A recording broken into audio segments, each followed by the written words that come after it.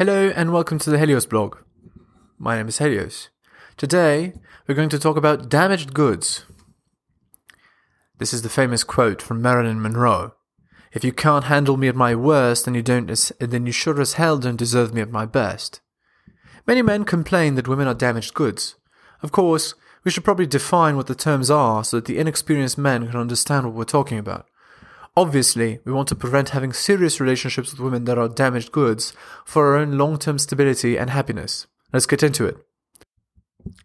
Enjoying my content? Check out my blog at heliosblog.com. On YouTube, you can support me by liking and subscribing. I'm also on Spotify if you'd prefer a podcast.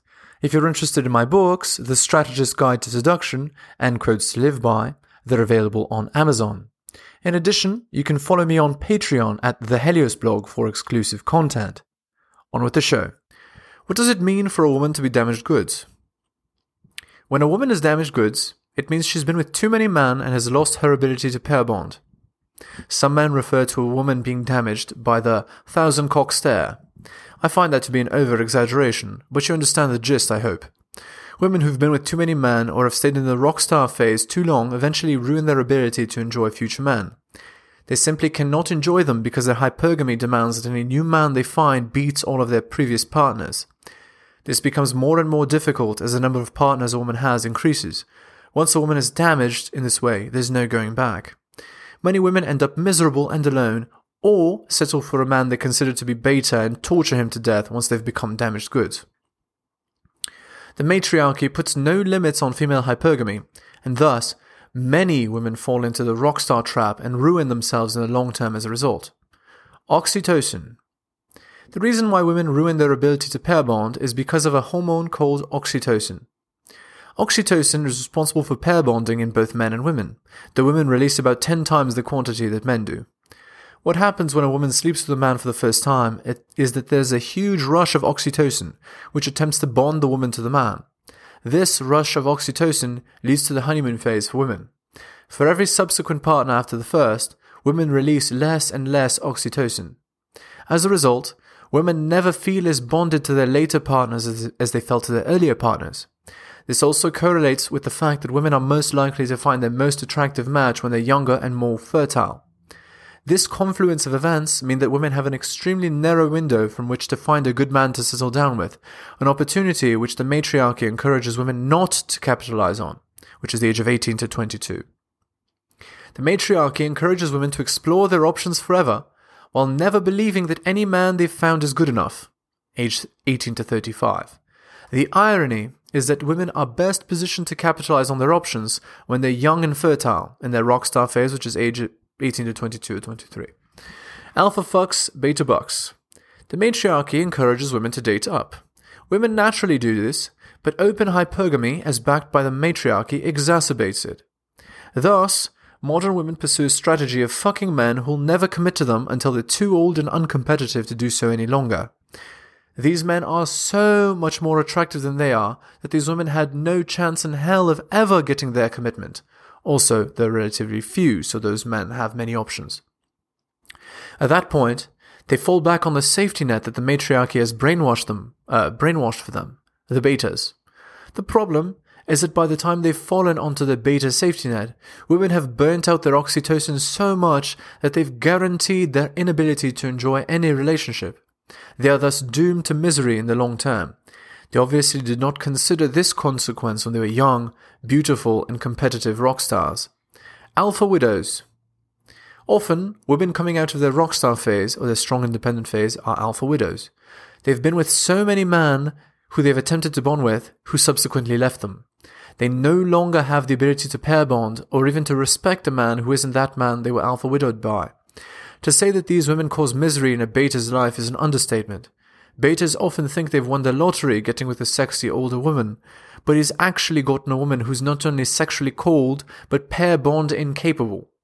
This is the real reason why men prefer younger women. Not only are younger women more sexually attractive, they're also much less likely to come with baggage and the inability to pair bond. One-itis. Betas, being clueless slaves, have no idea the women that they're inheriting. They have a tendency to fixate on one and worship her. When the one that the beta fixates on is damaged goods, both people end up miserable in the long term.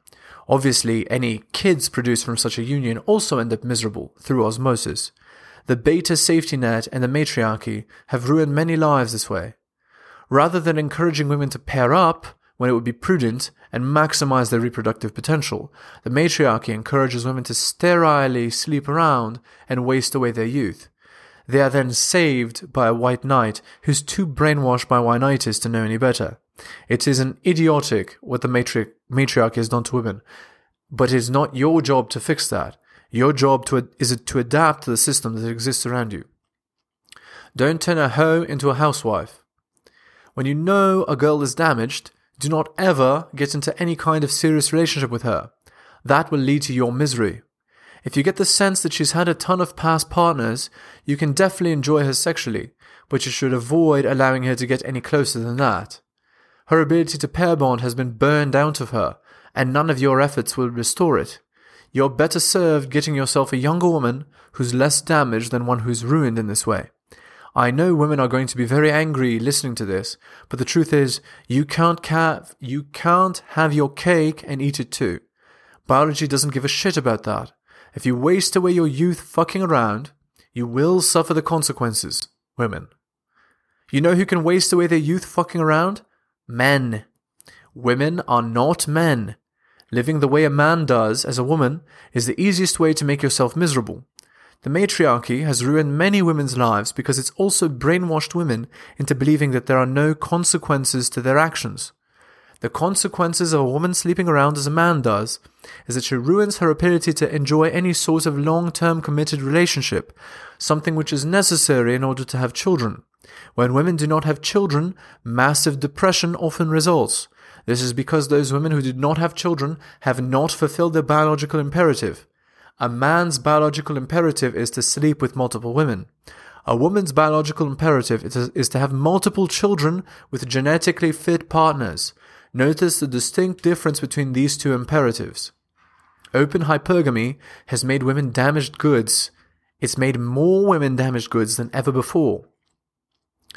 As a result of how women have been raised in a system of open hypergamy, more women than ever have become damaged goods. They are no good for long-term relationships as a result of the many sexual partners they've had and the resultant inability to pair bond. Many women will be upset at hearing this, but ultimately, it's up to everyone to make informed decisions. If you know that your ability to pair bond and stay in a long-term relationship with a man will be damaged as a result of your reproductive choices, you should be judicious in making them. Ultimately, I cannot decide or make value judgments for you. Instead, I can give you the truth and you can decide for yourself what choices you want to make in the long term and what consequences you're willing to accept. As I've said before in previous articles, I do not personally believe in the Madonna whore fallacy. I believe that they are just women and their choices. You as a man also need to make informed decisions. If you know the woman is likely not good for a long-term relationship, do not offer her one. You'll end up miserable in the long term as a result of your poor choice. Conclusion. Women become damaged goods through poor personal choices.